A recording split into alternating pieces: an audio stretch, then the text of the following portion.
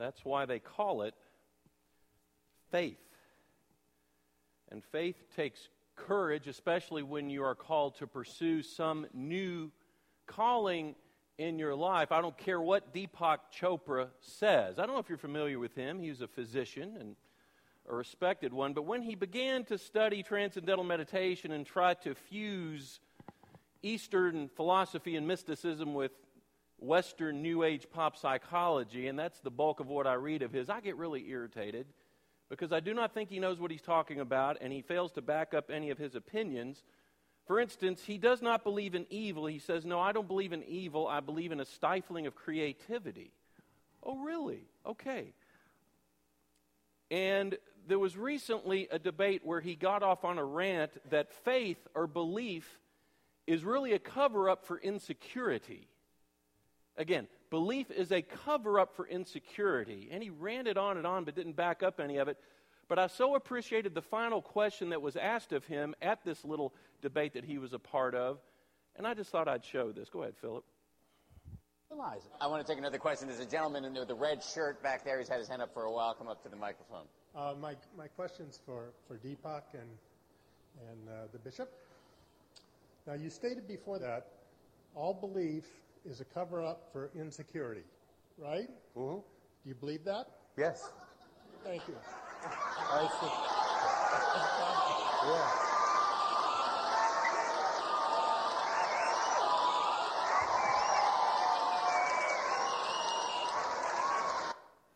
Did you get that? All belief is a cover for insecurity. Do you believe that? Yes.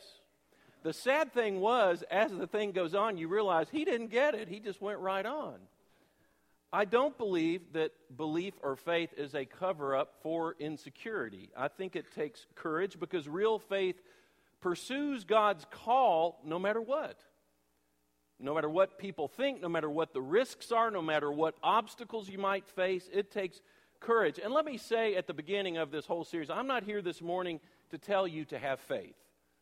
I mean, that's kind of threaded into all that we are about. You come to church, you learn to have faith. I have something more specific for you this morning. I'm here to say that God is calling you. God is calling you to do something new in your life. There is some area of your life that has become perhaps stagnant or paralyzed or just dry. You might find yourself in some kind of rut, spiritually, emotionally, vocationally, whatever it might be, and there's no doubt that with each and every one of us here, God is calling us to do something new, to change something, to turn over a new leaf. So what is that some new calling that God is calling you to do beginning now, beginning today? Is it something you need to change? Is it something you need to separate yourself from? So my question today is not, do you have faith, but what is God calling you to do right now? What's that new thing? So what I want to do, and I know ordinarily we do this toward the close of many sermons, but I'd like to enter into a discipline of meditation right now. If you would bow your head and close your eyes, I want you to discern just between you and God and God's Spirit, what is that new call that God is commanding of you? Is it to turn in a new direction? Is it to break out of a rut, whether it's spiritual or emotional or relational? Is it perhaps to get rid of some anger? Or is it to engage in some kind of new vocation? Or maybe a new ministry? Maybe He's challenging you to share your faith with someone. Maybe it's a private sin that you really need to separate yourself from and leave behind. If there was one thing right now that you are certain that God wants you to shed, that you might walk in newness, in a new direction, just as Abraham did as he obeyed God's calling so long ago, what would that be in your life right now? What would be the best thing for you to leave behind that you can walk in newness of life and faith with Him? Just meditate upon that for a moment.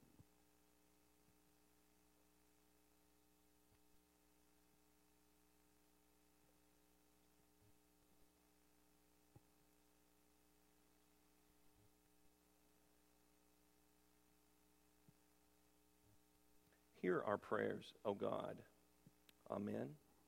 Now, what I want you to do is let whatever came to your mind and to your heart serve as a backdrop for all that we're going to talk about now. As you prayerfully discern, even as I'm speaking, what do I need to do to pursue this calling, to turn in this new direction? Now, there are some things I want us to talk about as we study. This is the first account of Abraham's call. And there's some important general guidelines, I think, that we need to look at, some important elements as we pursue whatever this new call is. First of all, your new call is not about your new call is not about you, but the God who is calling you.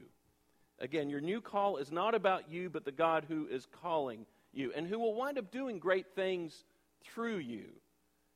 You know, why would we gather here this Sunday morning in September of 2012 to learn about an ancient Mesopotamian Bedouin? I mean, Abraham was born around 2150 BC. This is Mountain Brook in 2012. Why do we even gather to hear about him? Well, it really is because we're not here so much to hear about him as much as we are here to hear about the God who created him and who called him and did amazing things through him. We're here to learn about Abraham's God. It's important to understand, just like everybody else in the Old Testament, whom sometimes we seem to put on pedestals, there's really nothing special about Abraham. There is everything special about the God who called him. And that reminds us that we got to realize that all of this is not about us. It's not about you. The whole thing is God's story, and we are blessed, we are graced simply to be a part of it. Let's look at chapter 12, verses 1 through 3. Philip, put those up. And I want you to notice one thing, that Abraham himself does not even speak at the beginning of all this, really through the first many verses, past the 11th verse. But let's look at this. The Lord said to Abram, "Go from your country, your people, your father's household to the land I will show you. I will make you into a great nation, and I will bless you." Look at all these "I wills" and all these blessings. "I will make your name great, and you will be a blessing. I will bless those who bless you, and whoever curses you, I will curse. And all the peoples on earth will be blessed through you." It's interesting because in that first great story of Abraham, Abraham doesn't come on the scene himself, God does. And I think that's important for us to keep in mind. Abraham is mute until later on in this chapter. In fact, the first time he opens his mouth, he tells a lie.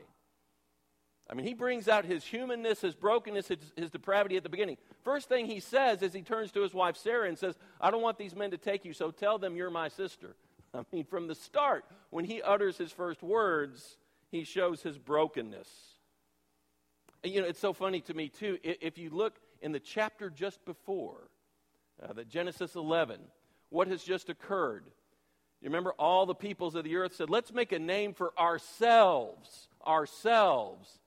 Let's build a tower that reaches to the heavens and make a name for ourselves." So they started on the tower that became known as the Tower of Babel. Why? Because the sovereign God said, "I don't think so," and came down and scattered everyone.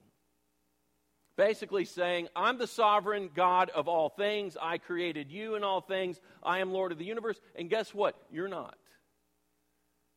And we need to keep that in mind, that when we pursue a new calling, we're really living out His story more than our own. It is not about you. It's about Him. And when you get to that point of being able to obey the sovereign God of all things, it's so amazing. What did He do? This was a whole state, a whole nation of people who were wanting to build this tower, and it gets shut down. And then God takes one Mesopotamian Bedouin, one man, scatters him, sends him 300 miles west, a 75-year-old man who doesn't know where he's going. And God does amazing things through him and founds a nation, one who is remembered all these centuries later. It's about God's story and how God moves the story, not us. We've got to keep that in mind. He will work through you, but you've got to lean into His sovereignty. Secondly, your new call demands that you separate from something. Your new call means that you've got to separate from something. He's a God who separates. We know that.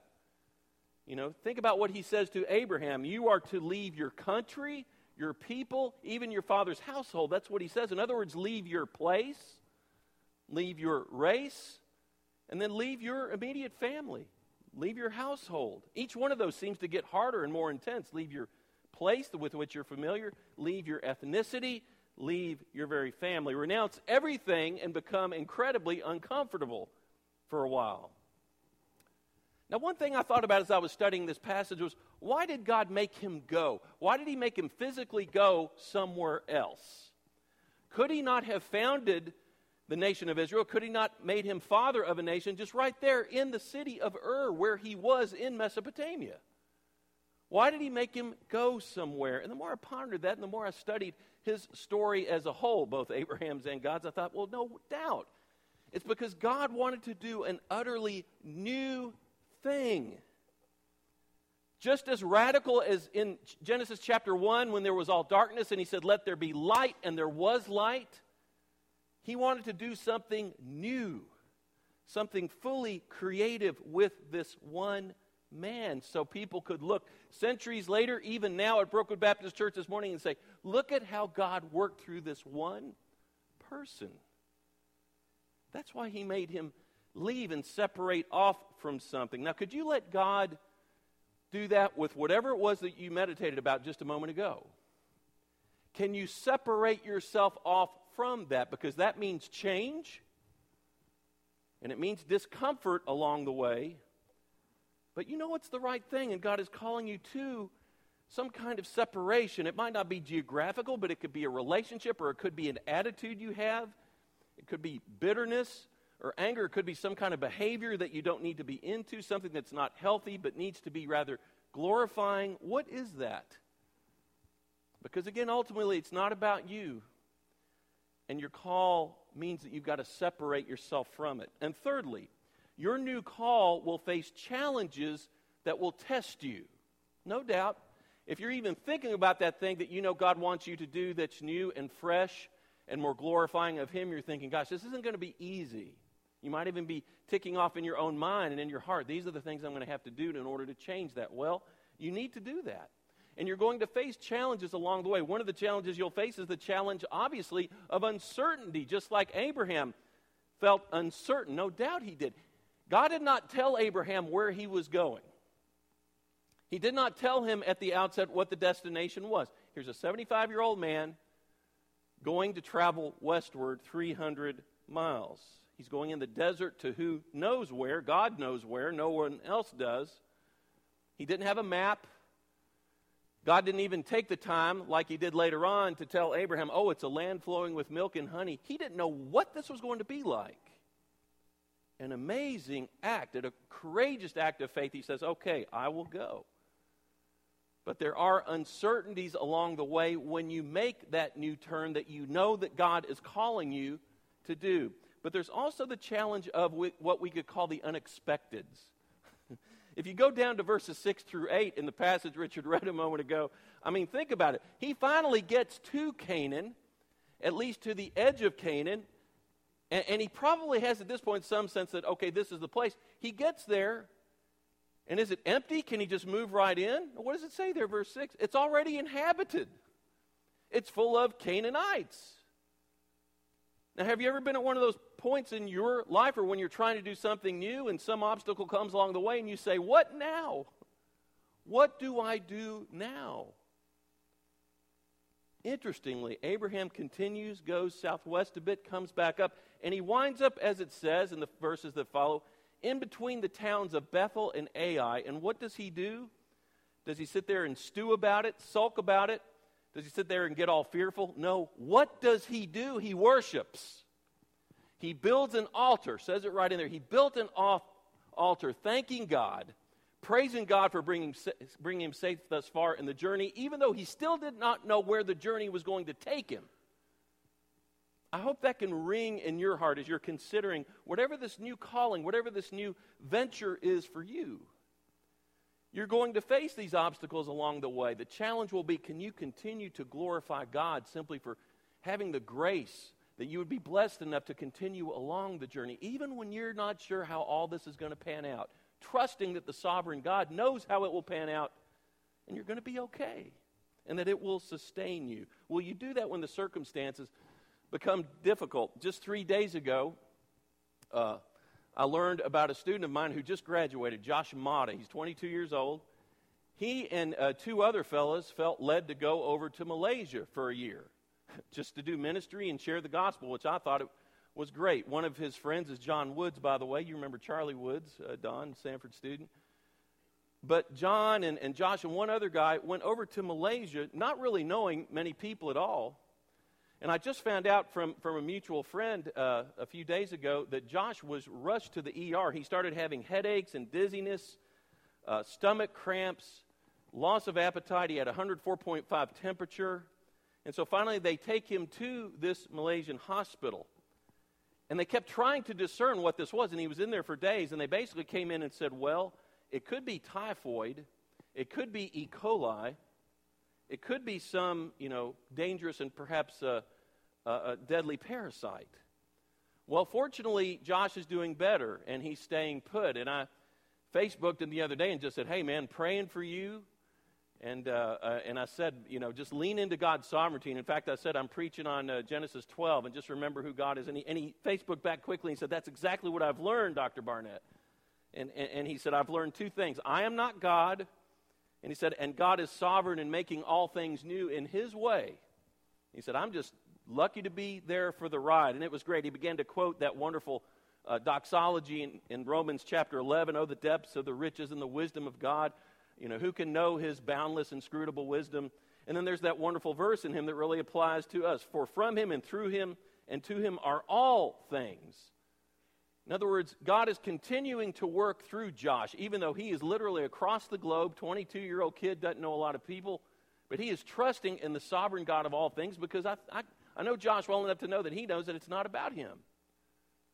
And he is trusting that in spite of these circumstances, he's going to be okay, and that just as God worked in and through Abraham so long ago, he's going to do the same with this young man. Even amid the challenges, you've got to realize that he is sovereign and he will get you where you need to go. And finally, your new call will bless you, no doubt. Heard someone say recently, God doesn't always give us reasons, but he always gives us promises. I want to say that one more time, let that sink in. God doesn't always give us reasons, but he always gives us promises. He promises to bless us, to sustain us. Again, like I said a moment ago, you read through this passage, just the first 3 verses of what was read a moment ago. 7 times he says, I will do this, I will do this, I will. And he does not go back on his word. And he will not do that for you. He will bless you and not go back on his word. He will bless you. 7 times, I will is in there. 5 times the word bless is in that passage. He will bless you. We're not just tools in God's hands. He created us in his image as his special children. He's not just manipulating us in some impersonal, uncaring way on a chessboard. He wants to bless us because of our relationship with him. He wants to bless us and let us be blessings to others. I hope we can grasp that. Not long before Abraham, or after Abraham sets off, he already blows it. He tells a lie. That's his first words in Holy Scripture. But God doesn't give up on him. He will not give up on you either. The wonderful passage, even when we are faithless, does anybody know it? Even when we are faithless, he remains, anybody know? Faithful. Why? Because it says he cannot contradict his own nature, which is what? Unconditional love. He does that out of love for you and for me. He remains faithful. So don't forget that as you pursue this new calling, whatever it is. He will love you through it no matter what. And I know there is that part where it says, I will curse those who curse you. Now, does that mean I will damn people whom you want to damn? No, it's not really that intense. That Hebrew word is rooted in the same word where you get the word obstacle. It's interesting. And so what God is saying is he's not going to let other forces keep you from your goal. You might run into obstacles, but what he's saying is he will be the obstacle to those obstacles so that ultimately those obstacles won't get in your way. He will be their obstacle so they won't ultimately overcome you so you can get where you need to go. So my question for you this morning is, are you ready to pursue that new calling, whatever it is? It might be something more internal. It might be something related to work. It might be something in a relationship with someone. It might be something you really need to give up and separate yourself from. I don't know what it is. You and God know what it is. And are you going to be willing to pursue it? And you might think, man, I don't know where to start. Well, do you think Abraham knew where to start? I remember reading about Stuart Babbage, who was a renowned physician in Australia and also a renowned Christ follower. And if you were to walk into his doctor's office, it's real interesting. He has 4 large pictures, almost poster size, that you find, one on each of his 4 walls. And you look at them and you're like, well, what is that? And you walk closer to it and it's like, well, what? And it's not much in the picture. It's mainly empty terrain, some sand, some rocks. And he just waits for all of his patients to come in there and say, why do you have these 4 pictures up here? Because he loves to enter it and say, because I stood right there, and that was where the gates of the city of Ur were. And the city of Ur was a fertile, rich little land with a rich little village there. And yet Abram stepped out of those gates, and when he turned each of these 4 directions, that's what he saw.